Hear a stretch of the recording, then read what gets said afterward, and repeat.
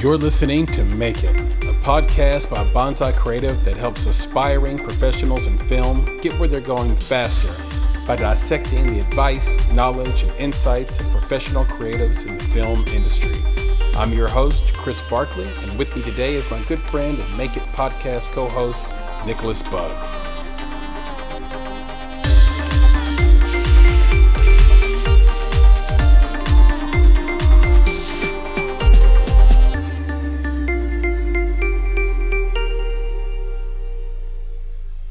Hello, Chris here with another episode of the Make It podcast. And this week is an Indie Talk week, and that means I have my co-founder and good friend, Nicholas Buggs, with me here on the call. Nick, say hello. Hello, Christopher. It's wonderful to be on the call with you today. Unfortunately, your friend, Nicholas Buggs, is incapacitated. For I, Bane, I'm here to talk to your guests, your audience, the people. Bane, is the fire rising? Ha! The fire has risen!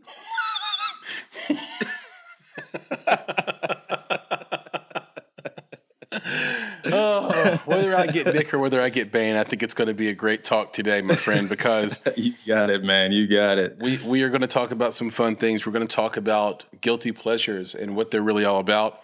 We're going to talk about the final chapter of Quibi. We've had this Quibi conversation really for the entirety of this year. And let's talk about where they went wrong and why it aligns with independent film and what indie filmmakers can do to avoid this kind of fate. We want to talk about the viability of film festivals. How many should you try to get into if you have a film, feature or short or anything, documentary? How many should you try to get into? What kinds should you get into? And what should you expect once you get into a film festival from a distribution standpoint? Let's talk about the new world of data and analytics as well, with film categorization on streaming services and how they're redefining that and how independent filmmakers and creatives can leverage that. And then I think we'll wrap up with some ancillary topics around theatrical comps and why those may no longer be viable. You got anything else, Nick? Really, dude. That's a lot right there, man. I'm not going to add any more to the plate. I don't think we'll we be talking should. For like 47 hours, man. I don't think we should. This could be a 2-hour indie talk. It's just that important. Right. We have to do it. Yes, there's a lot. There's a lot going on. It is. And I wanted to talk about this concept of guilty pleasures because one of the biggest hits of the year was Tiger King. And I think a lot of people, when we talk to them, say, oh, I didn't even watch it. Or they'll say, I watched it. And maybe regrettably, they shake their head. They're a little bit ashamed. But I wonder why. And I think I kind of know why. I mean, I know the social reason why. And it's because of the people, the characters involved in the series. But one thing that most guilty pleasures have is they have a great story. And there's a reason why you keep coming back to it. And obviously this extends beyond film. You could have a guilty pleasure that's music. Like I don't necessarily just want to say out loud that one of my favorite road trip songs is Work Bitch by Britney Spears. That's not something I share with people. And because no one's listening. No one heard that. But there's just something about Work Bitch by Britney Spears when you're on the road that's perfect. And it's a guilty pleasure. But why is it guilty? And why is it a pleasure? And that's what we want to talk about. So when it comes to shows right now, I would say my guilty pleasure, if I had one, would probably be The Great British Baking Show. Okay, so let's talk about it. That's one of those that I think a lot of people give a 5-star rating to. It's like one of the top shows. What's so guilty about it, Chris? I think because it's English and it's cupcakes and cakes and all sorts of different types of baking. And I'm supposed to be a manly man from the South that is sort of watching it in an ancillary way while someone else in my household is watching it. like I seek it out and then they get mad at me for getting ahead of them on the episode count. Right. So you're sitting there in front of the TV going, cakes and pies. And that's not an image that you're trying to put out there. Shake my hand, Paul Hollywood.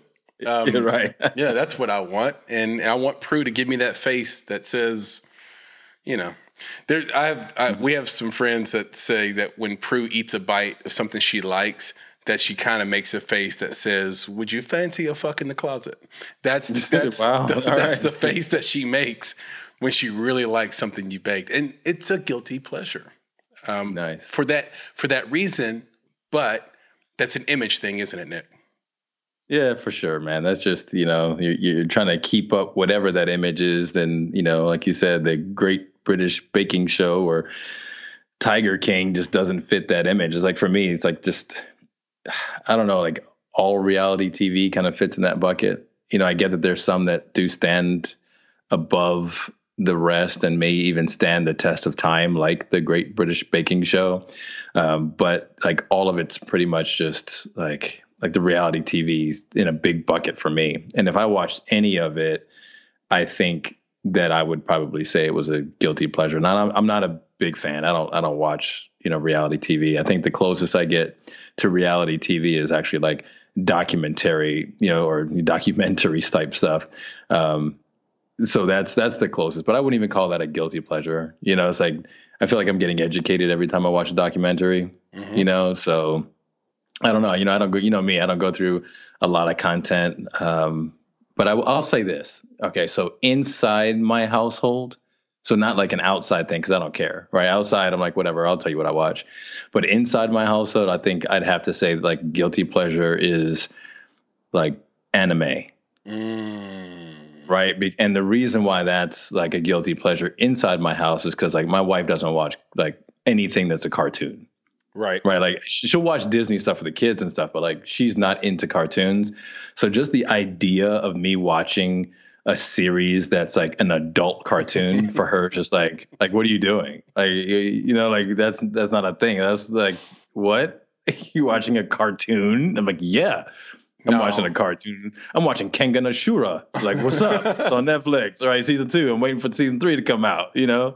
Like that. I think that would be my my guilty pleasure. When I met you, you used to watch Bruce Lee films with your shirt off. Hey, man, because while you're watching the movie, you gotta do push-ups. Like how can you watch Bruce Lee? Just tight. Like everything about dude is like muscle. And lean muscle. I'm gonna sit there and do push-ups. I'm gonna do upside down push-ups. I love that he put his muscle type in a category. Yeah, man, it's Bruce Lee muscle, dude. I'm serious. This is lean muscle. I mean, look, you seen that dude, man. Like it's just crazy, So, for sure, yeah. So with that's what gets me with the with the anime. That's a lot of what I watch is martial arts related anime. And, my wife even like looks at me even more cross-eyed because, I'm watching that sucker in straight Japanese. Like, I don't want it dubbed. I'd rather read the subtitles. You want the pure and hear uncut. them. You want that Narcos version. Yeah, man, I want that deep.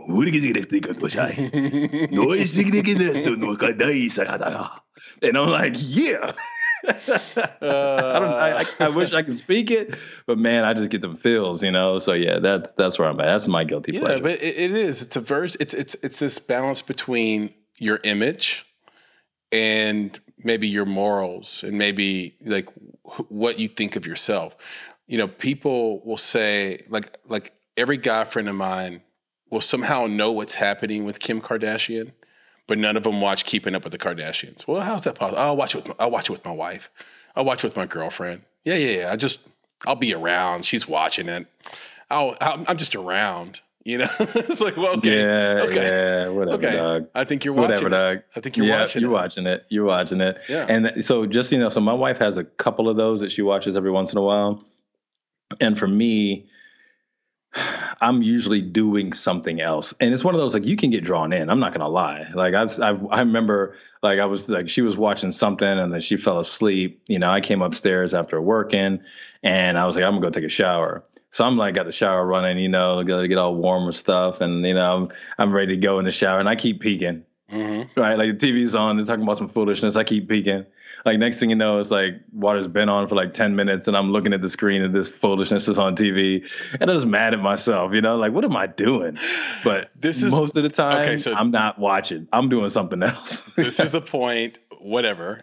First of all, second of all, this is the entire point of the topic, which is that I think what independent filmmakers, what we do as creatives sometimes is we say we don't want to make a product that's someone's guilty pleasure. We don't want to make something that people are going to be sort of suspect to admit that they watch or listen to. But so much of that has to do with the individual's morals or what they view of themselves or the image. If I weren't a guy and a black guy at that, let's just put it out there, I might not mind saying that, I listened to, 1989 by Taylor Swift on repeat. But I don't want to say that because I have an image I've created for myself externally. I know for you, it's more about morally what should you be watching or your sort of self-image and the way you police and police yourself and the discipline you have around that. But the point is that a lot of guilty pleasures are really just great stories that may not be made for everybody, but if it's a great story, the story will win.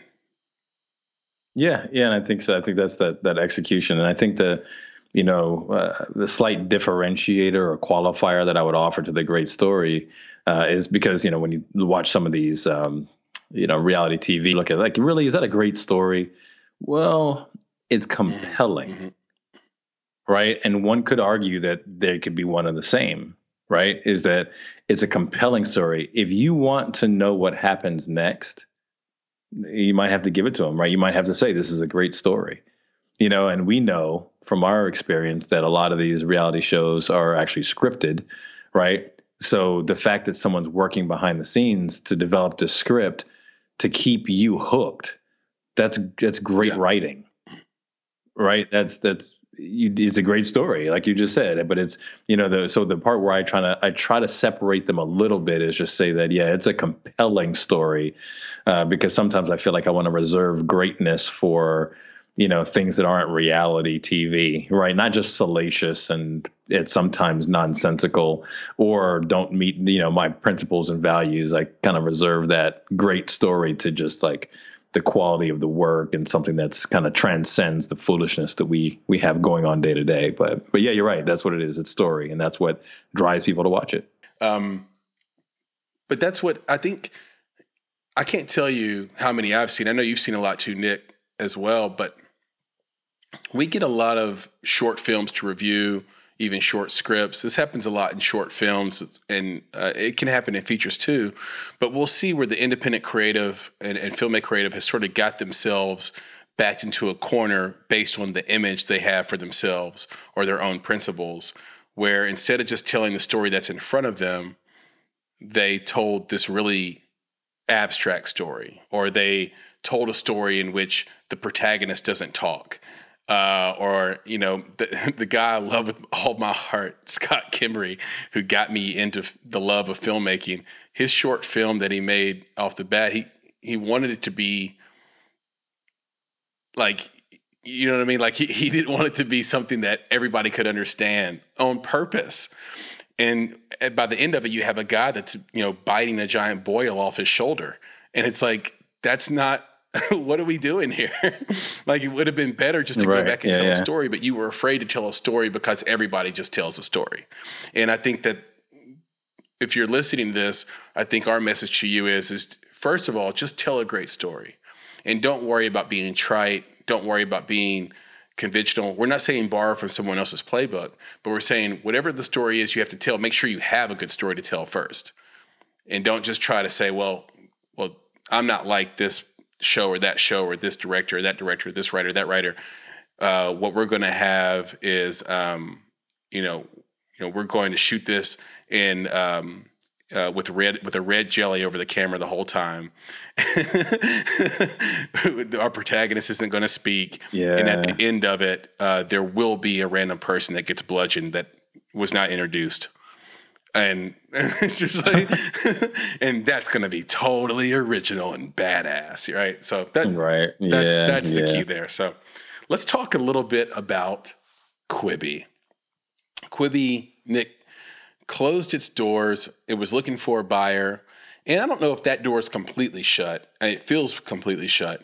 But they're looking for someone to buy it, and there's a lot of lessons to learn from it. And we had sort of been tracking Quibi all along because here's an idea that seems like it should have really worked, Nick. It should have been a runaway success, and yet it was not. Here you have the best possible opportunity because for streaming services, COVID has been a small blessing. And so Quibi said, hey, let's go ahead and launch right here. This is perfect. Everybody's at home. But they didn't quite understand their audience, did they?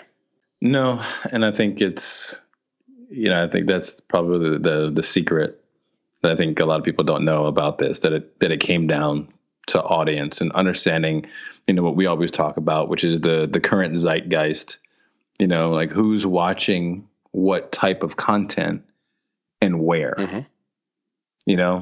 So, as you and I discussed about, this one is like, okay, what was Quibi selling? What was the product?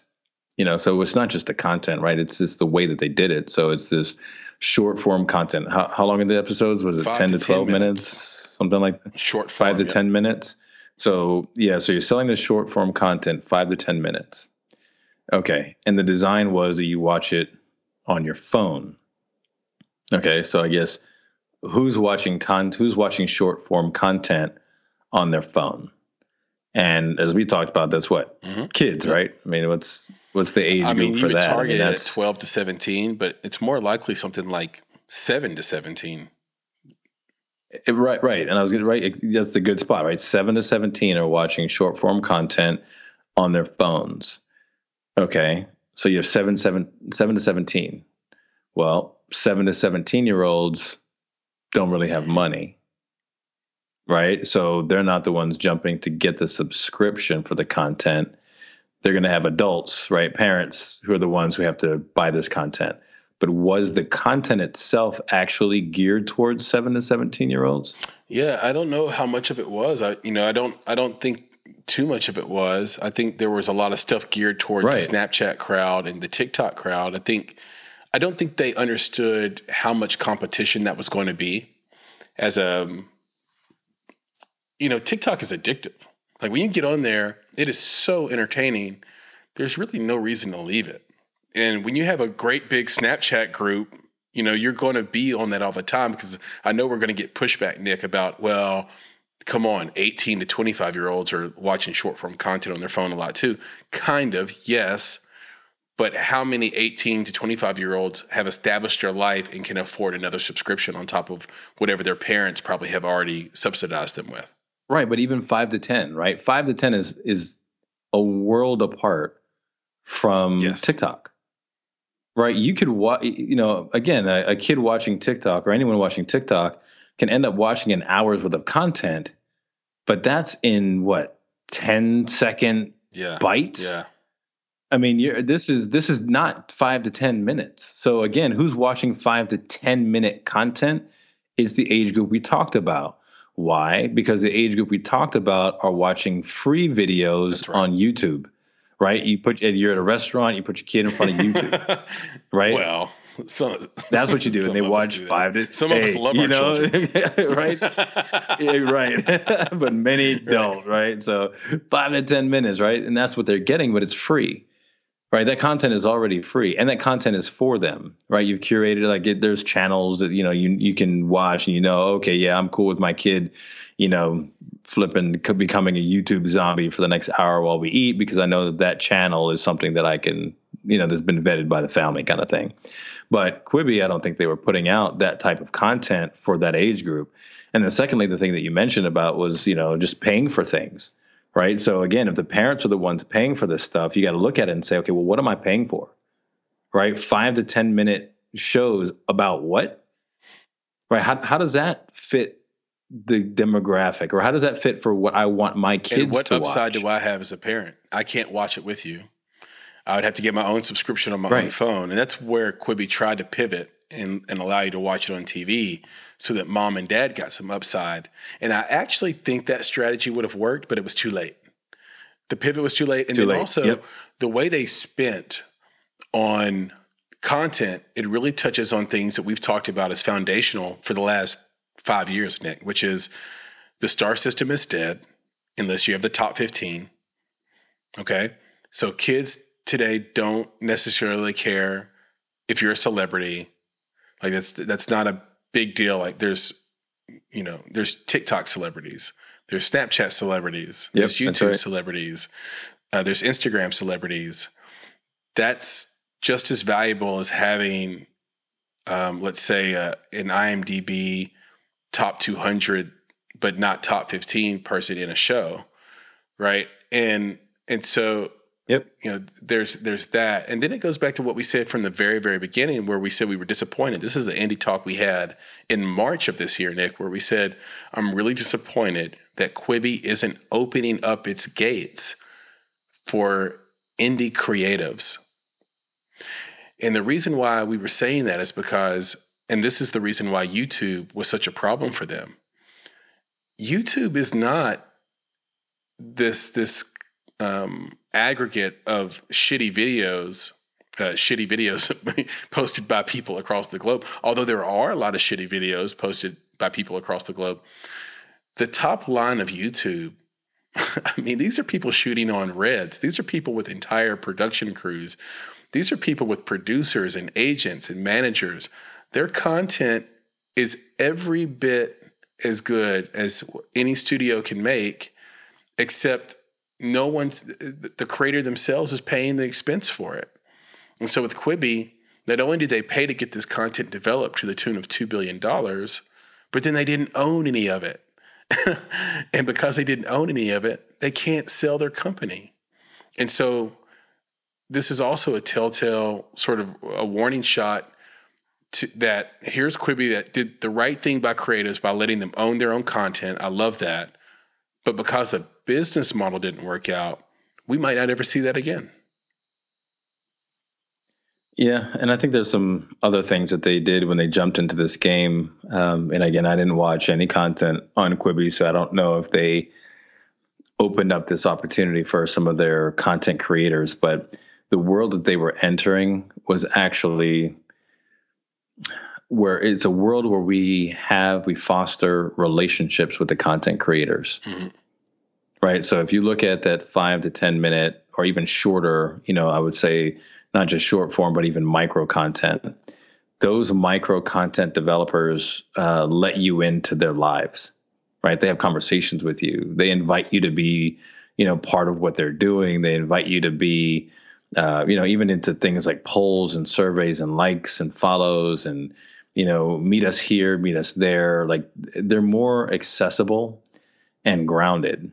And that is one of the things that, micro content and short form content today really lets people in on. It creates relationships, even if those things they're not real, like you're a follower where you're not necessarily a friend, but you feel like you might be. Yep. Right. Like when you get to watch a family and they're playing with whatever toys they're playing with their kids and they're unboxing or whatever, you might actually feel a connection to the family dynamic. Right. Like you feel some sort of relationship with these folks, especially because you get to see them grow up.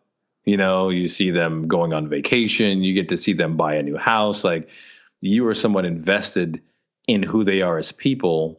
And that is something that I don't think that Quibi actually was thinking about when they got into the short form game, is that it's actually well beyond the content. And it's actually about creating and fostering relationships with the content creators. And I think this is one of the things that we talked about with independent filmmakers is that, it's not just about, your content that you create, but it's also about you, right? You're a significant part of the brand associated with your content. And if you're not inviting people into that brand, letting them get to, let them get to know you and understand your journey and be a part of that, then it's much more difficult, right? You're not playing the right game, right? You're not in the Hollywood game. Like you're not a competitor for them, right? You need to be playing the independent content creator game. And that game is really about having a relationship with your audience. Yeah, that's exactly right. And one of the interesting things that Quibi did, and I don't know what the success of it was, and full disclosure here, and Dick, I know you didn't sign up for Quibi. I did. So I signed up because I wanted to see what it was all about, explore the content, explore the application, so I could speak about it from a first person sort of perspective. The app worked okay. I thought it was good. It had a scroll feature that I thought worked really well that got you into new content immediately. I think I watched all the reboot of Punk'd with Chance the Rapper as the host. And you're watching it on your phone. And once you're in it, it feels good. But, there wasn't a whole lot there to say, okay, well, let me just try this out. But the commitment is low. So it's like, well, I'll try this out. And if I don't like it, it'll be over in 5 minutes anyway. But one of the interesting things that they did was they brought in podcast creators and made a show out of that. So there's a podcast called The Nod, and they made a show out of The Nod. I think it's with Brittany Luce. And the cool thing about that is they brought their audience with them to Quibi. So here's a very popular podcast. They bring their audience to Quibi with them. And it's a big gamble for them because it has to work out, but it's a really smart move for Quibi. And I would have liked to see them do more of that as well. Take existing things that already work and bring them over to Quibi, similar to how Narcos is going to Pluto TV now. So that all the people that love Narcos on Netflix, they're going to take that audience and move it to Pluto. And Pluto's not going anywhere because that's got a big backer, and that's freemium TV. Or linear TV as they call it. So that's what I think could have worked. They should have done a lot more of that. And yeah, this is why everyone finds it so difficult, Vimeo, others, to compete with YouTube, because they have the engagement part down, they have the social media part down, they have the curation, the algorithms, the community, and then they have these content creators that they've made millionaires out of.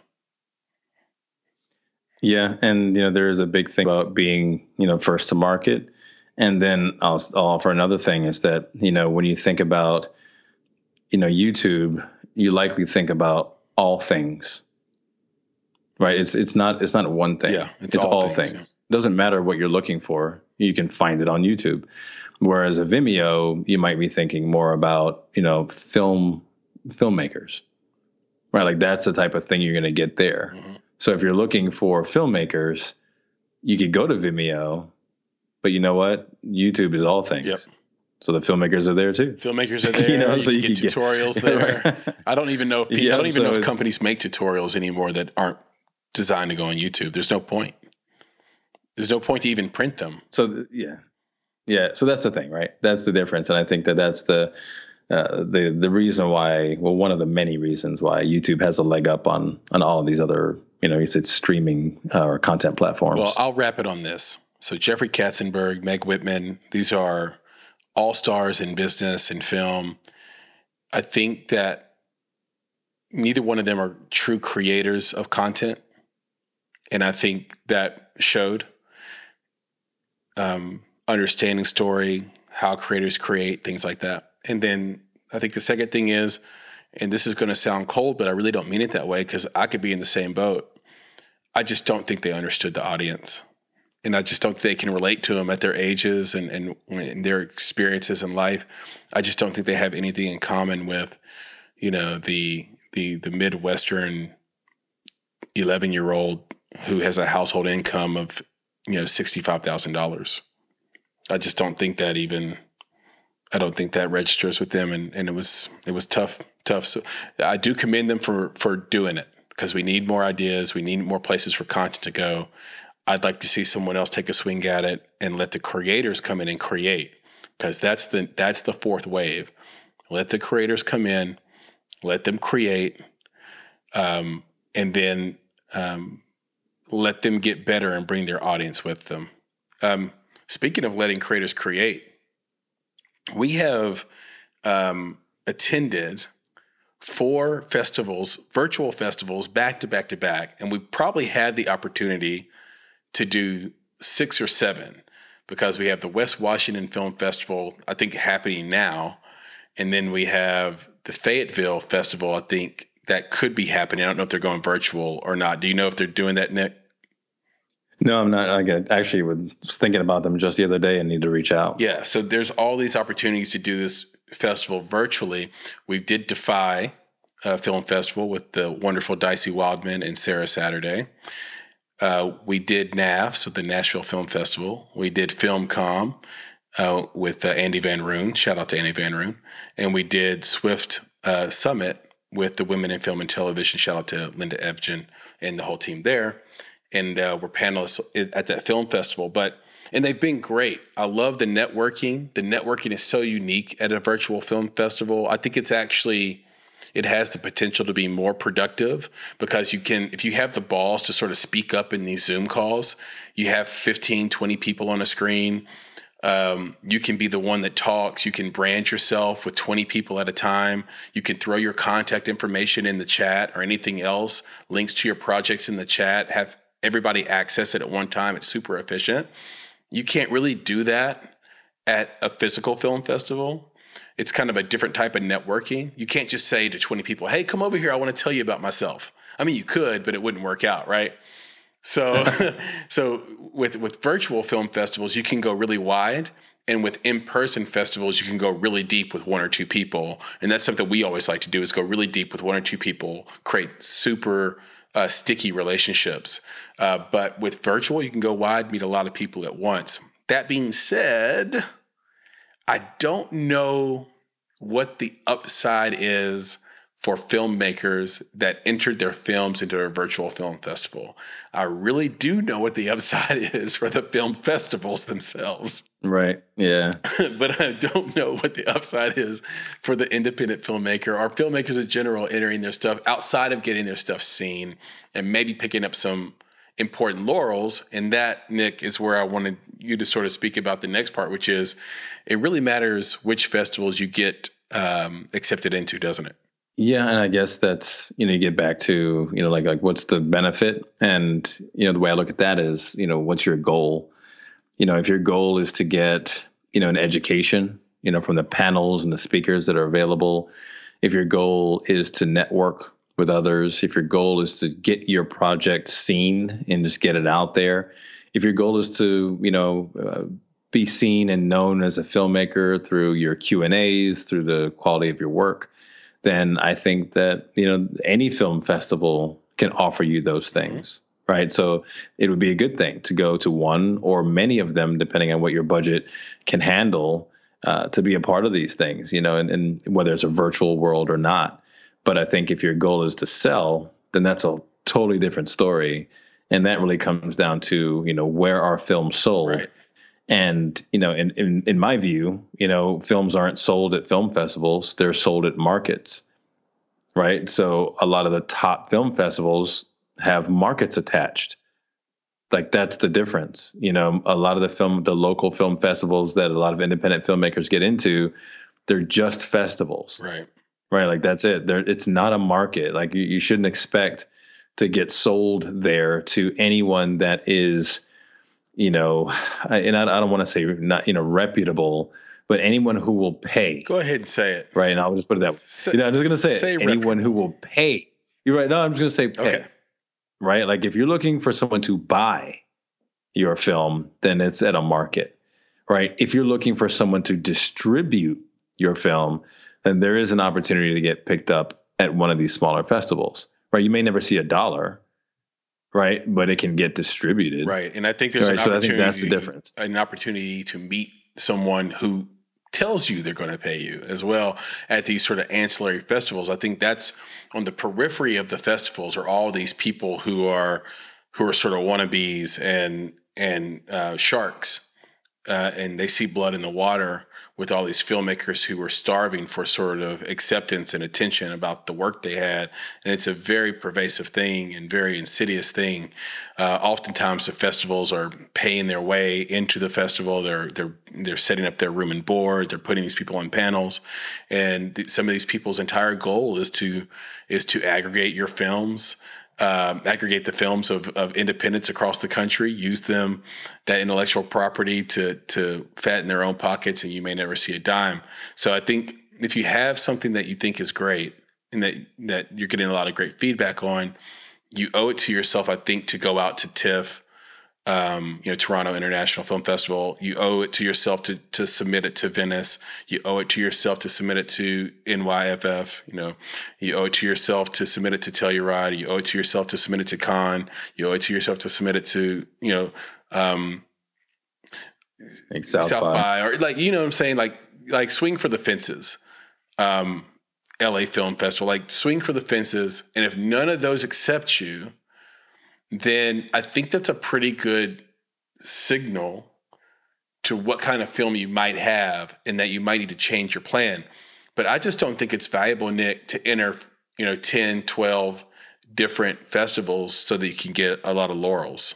Yeah. So the laurels, that's another thing, right? Again, it's about your goals, right? So if your goal is to get sold, don't believe that, 10 or even 20 laurels at these smaller film festivals are going to get you sold, right? Like that's not how it works. Again, you get sold at a market, right? So if that's the goal is to get sold, then the laurels are not going to help unless those laurels are attached to a festival that has a market. But if you're looking to stroke your ego, right? And that's what you want, right? You want the accolades, right? Because there is benefit to it in the long run. Yeah. Right. So there's a difference in the goals, right? So if your goal is for the film itself, then again, the laurels don't make much of a difference. But if you're looking in the long run and you can say, with your next film, right, the one that, that you're going to work on to try to get it into one of the ones that, one of the festivals Chris just mentioned, then going into that, right, getting financing, getting cast and crew, potentially even getting into that next film festival, well, you now have all the laurels behind your name, right? So it kind of shows that, oh, wow, there were a bunch of people who thought, he or she was something. Well, we might want to attach ourselves to this next project because this next project might be the next big thing, right? So that's the only value that I see there to accruing laurels isn't necessarily for the individual project, but maybe as a career move. Yeah, and I think festivals that have markets attached to them are busier than ever. I mean, that's literally where Hulu, Amazon, and Netflix are going to buy all their properties.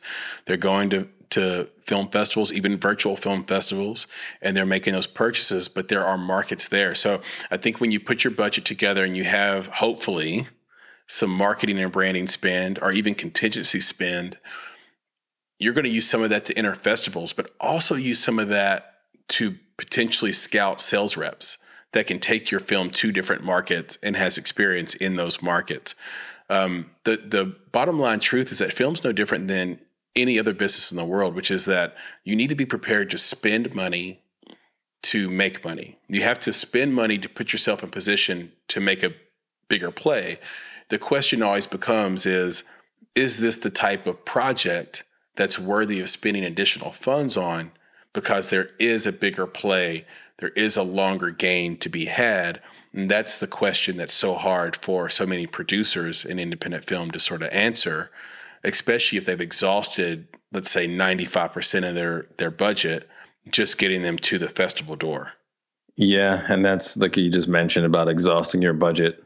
We won't go too far into it, because we've got a lot to talk about tonight, but that's one of the places where we consistently see the under budgeting below the line. It's just, are you preparing yourself for, the festivals, the marketing, the branding?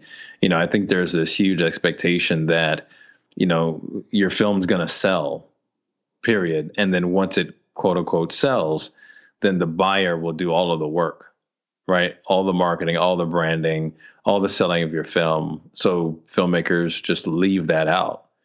And it's like, no, sorry to say that 99% of the independent films that are made are not being sold, right? It's not being picked up. I didn't say not being distributed on some, streaming service or wherever. I mean, a lot of them are getting picked up that way, but they're not being sold, right? So, basically you have to do a lot of that work yourself. And if the money's not there, then how do you do that? Right. Right. You don't. Right. You have to go It back just doesn't happen. to your equity investors or someone and try to figure out, do we want to spend more money to make this happen? Or do we want to let sleeping dogs lie and save for the next project and see where this goes with the conventional route? And I've heard this commentary a lot lately, which is, everybody needs content. This is great for filmmakers right now. The content is it's such high demand, and that is true. And we've even said some things like that. But understand that the flip side of that is now the content world is an absolute red ocean. That means your stuff's got to be even better. There's more competition than ever. And the fact of the matter is that if you were an independent film prior to 2019, then or 2020, I should say, then you could carve out a blue ocean for yourself, meaning a place where there isn't blood in the water, where there aren't a ton of people competing for the same, bag of money, essentially, right? And so now your content really has to be great. Speaking of the people who have the bag of money, I think Netflix is obviously leading the charge. I think they kind of run Hollywood, and it's all happened through their ownership of data and the way that they were sort of first to market with an idea as well and have a little bit of a head start.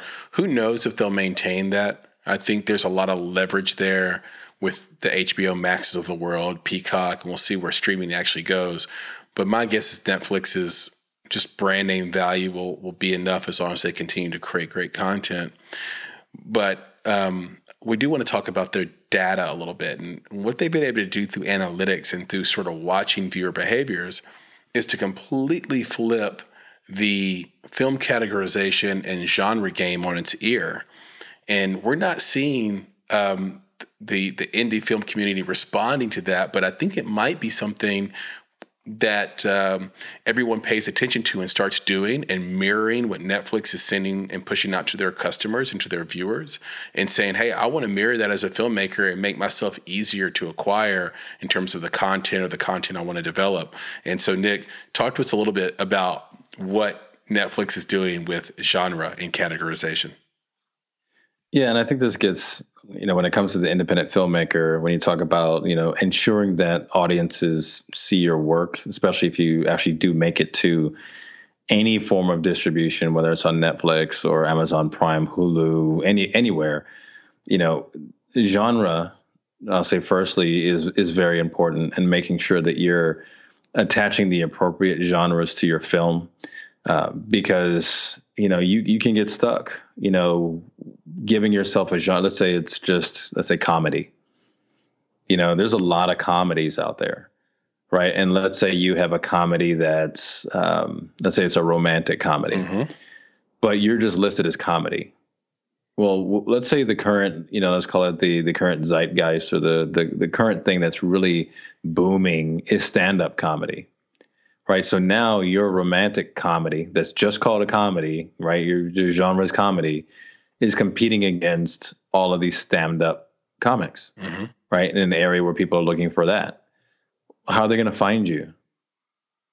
Right? It's almost impossible to be found in that, because they're not actually looking for you. They're looking for something else.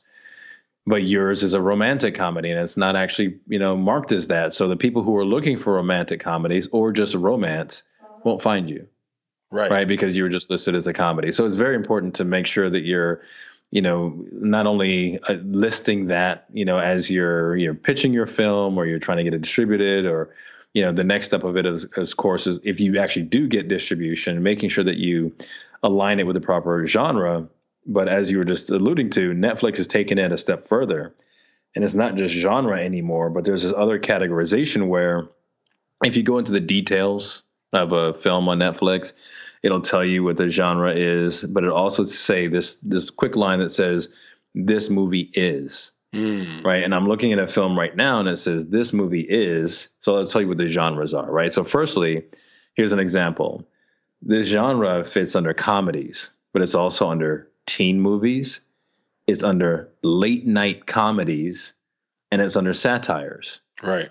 Right. So I'll just give you those genres. If you look up genre online, if you look in film study book or whatever, some of those won't show up. Like, will you see late night comedy show up in a genre list if you just Google genres? Probably not. That's right. Right? Yeah. Is covered under comedies, right? And then is teen movies a genre?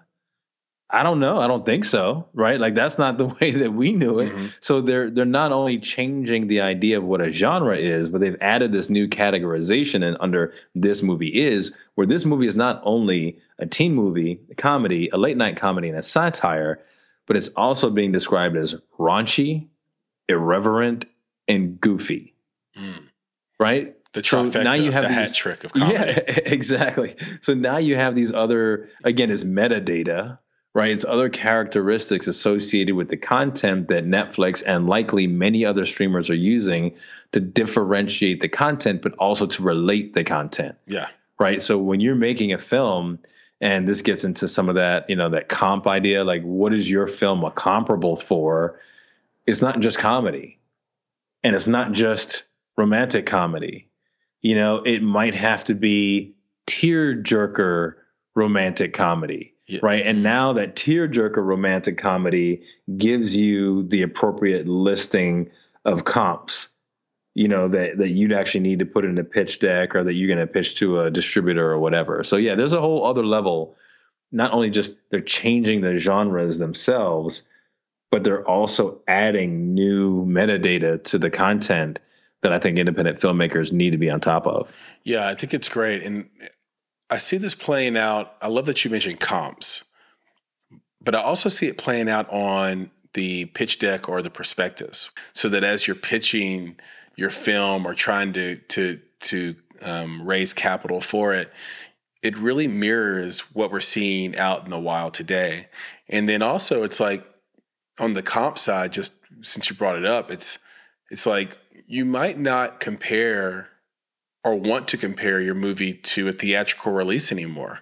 You might want to do a comp that is literally off the streamer that you're targeting as a way to play a little bit of inside baseball, play a little bit better chess game. Say, okay, my movie's like Roma, or my movie's like The Marriage Story, which is a very depressing movie. Right. My movie is like this or that. Right. And so now you can have the metadata in the prospectus, and then your comp can be a streaming movie or streaming show. Yeah, that's the way to go. I think right now, I'll just say it. I think that, if you're an independent filmmaker and you're creating a comp or using comps, then your comps need only be associated with your lookbook, when it comes to the tone of a film, or, again, these categorizations of genre and feel, these other things, themes, things like that. I think that creating a comp from a financial perspective against a theatrical release, it just makes absolutely no sense, in this current world that we're in. So, basically, again, if you're making your pitch for the financial piece, you have to leave it out. And I will say this, let me give a little caveat to that. You have to leave it out for the savvy investor, right? So, from our standpoint, when we do, micro investments, and we see these things pop up in pitch decks all the time. And, there it is, this theatrical film and what it made in 1997. I'm like, how is a theatrical film relevant? Right. And then how is 1997 relevant? Right. It's not, right, to what we're looking at right now. So it's those types of things. It's like, for the savvy investor, that dog don't hunt. But I think that if you put it in there on a lookbook and you say, this is the type of, theme we're going for, this is how it's going to look, how it's going to feel, how it's going to sound, those types of things, I think that that's where it works. Yeah, for sure. For sure. And I guess we can wrap on this indie talk. This has been fun, by the way. And just my surprise. I just want to end on my shock and surprise. And there are factors that I'm probably almost certainly missing and don't fully understand. But I am a little surprised at how slow the big box theaters have been to pivot. As we mentioned early in the spring, at the very start of the pandemic, we told this audience that in many ways, theaters are a real estate business. And when you really think about how much land a theater owns and theater chains own across the country and across the world, you're talking about some of the most high-priced real estate that exists in cities.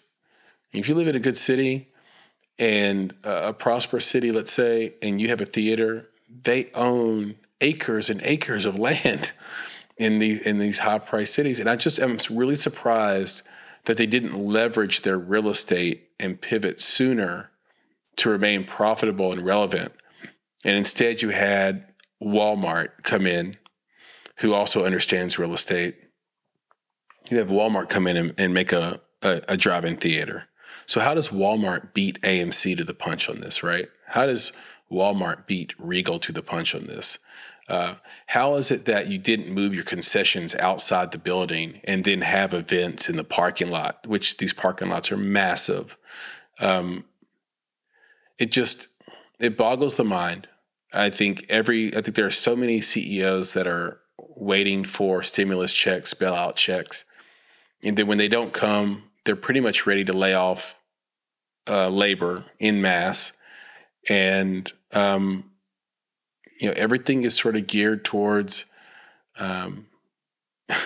making bonuses and making sure that I just think I don't want to go too deep into it because this is a film podcast, but I don't know if capital is allocated very well.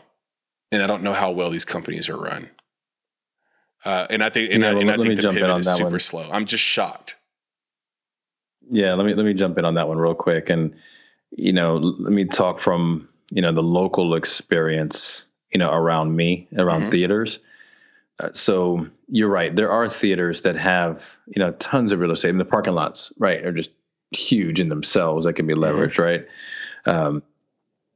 But what I'm seeing in my area a lot of is there's this idea that the town center, the town square is the new way to go. So, what that is basically, it's a place where people live, eat, get entertainment, all within kind of like a tiny city. And this means that there isn't a lot of open real estate anymore. That real estate is leveraged by, townhomes, condos, restaurants. You're going to do layers of things, right? You basically, live up top. You can, go to your restaurants and shops and everything at the bottom. So, we also have this shift that theaters made to be more of an experience, right? So it's not just about, you're watching your film anymore, but now a lot of the theaters around me have the leather seats. They're reclining. You can order your food when you go in there. They'll bring it to your seat.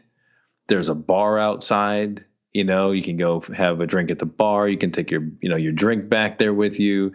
Like they basically tore down these places and then started making these town squares where the theater is just a part of the living experience, right? So all of that stuff just recently happened in my area. So I don't know what's happening, across the country. We'd love to hear from our audience, if they're seeing the same thing. But there was a significant investment in the shift of the theater to this new model. That significant investment may actually be precluding them from putting out additional funds to now take advantage of this new environment.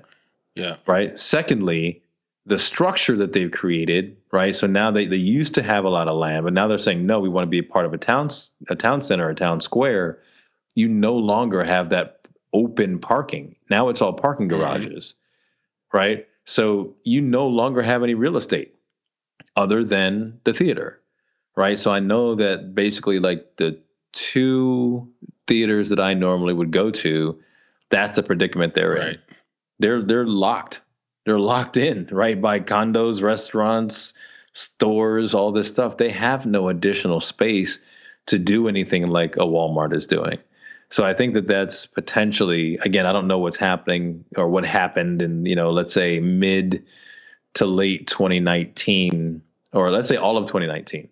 I'm not sure if that is, we're seeing that across the board, but we're definitely seeing that in this area. And that's really, that's kind of handcuffed them a little bit. Yeah, it could be what's happened. You go back to your debt financiers, you go back to your VCs, you go back to other competitors even in industry and see if they can float you a loan. I mean, the legendary story of Steve Jobs getting Bill Gates to loan him $50 million to keep Apple alive, simply because Microsoft didn't want to be viewed as a monopoly and needed Apple to survive so they didn't get broken up. What a smart, genius chess move by Steve Jobs to understand that and then leverage that. Does AMC, does Regal, do any of these chains have a move like that? And again, if they do, why hasn't it been played? So we'll keep our ear to the ground on it. Of course, we see, look, I tell you what, Nick, all the ad money that was in trailers and theaters, it's all gone to digital now. So we'll see. I think digital is now 57% of all ad spend now. So 57, 58%. So we'll see where it goes. Of course, as I mentioned earlier, fun conversation. I appreciated that you came on. I don't know how you were able to murder or sort of remove Bane. He seems like a tough character, but I'm glad you did because the conversation was great. And as always, you can reach out to us on social media, on Instagram, on Twitter at _Bonsai Creative. You can reach out to Nick and I personally on Twitter. Nick is at Nicholas Bugs. I am at Flame in Your Heart. That is FALMEIN. You better get that right. Wait, say it again. FLAME. I think I said that. Maybe I did. Let's try again. You can find me on Twitter at Flame in Your Heart. FLAMEINUR Heart. There you go. And then you can find us on Facebook by simply typing in Bonsai Creative, and we'll come right up. Where we really want you to go, though, and where all the action is our website, which is www.bonsai.film. There you can learn a lot more about us. You can see all of the podcast episodes, read our testimonials, join our creative community, read our wonderful blog posts, and so much more. So, Nick, with that, give them the credo. Be better, be creative, and be engaged. For independent film is for the people. Thank you, Nick. Thank you, Bane. Guilty pleasure. Well done. Talk to you soon. Yeah, man. You take it easy. All right, brother. Talk soon. All right. Bye. Yes, sir. Bye. You've been listening to the Make It Podcast. To find more information about this week's topics, including links to relevant blog posts, projects, and indie creatives, please visit our website at www.bonsai.film. If you haven't already, you can join our podcast community on Apple Podcasts or the podcast app of your choice by searching for Make It Bonsai Creative, and the show will pop right up. You can follow us on Instagram and Twitter at _Bonsai Creative and Facebook by searching for Bonsai Creative. And of course, if you're looking to take a big step towards your filmmaking success, go to www.bonsai.film and click on Book Us to schedule a free discovery meeting and needs assessment. You have everything to gain.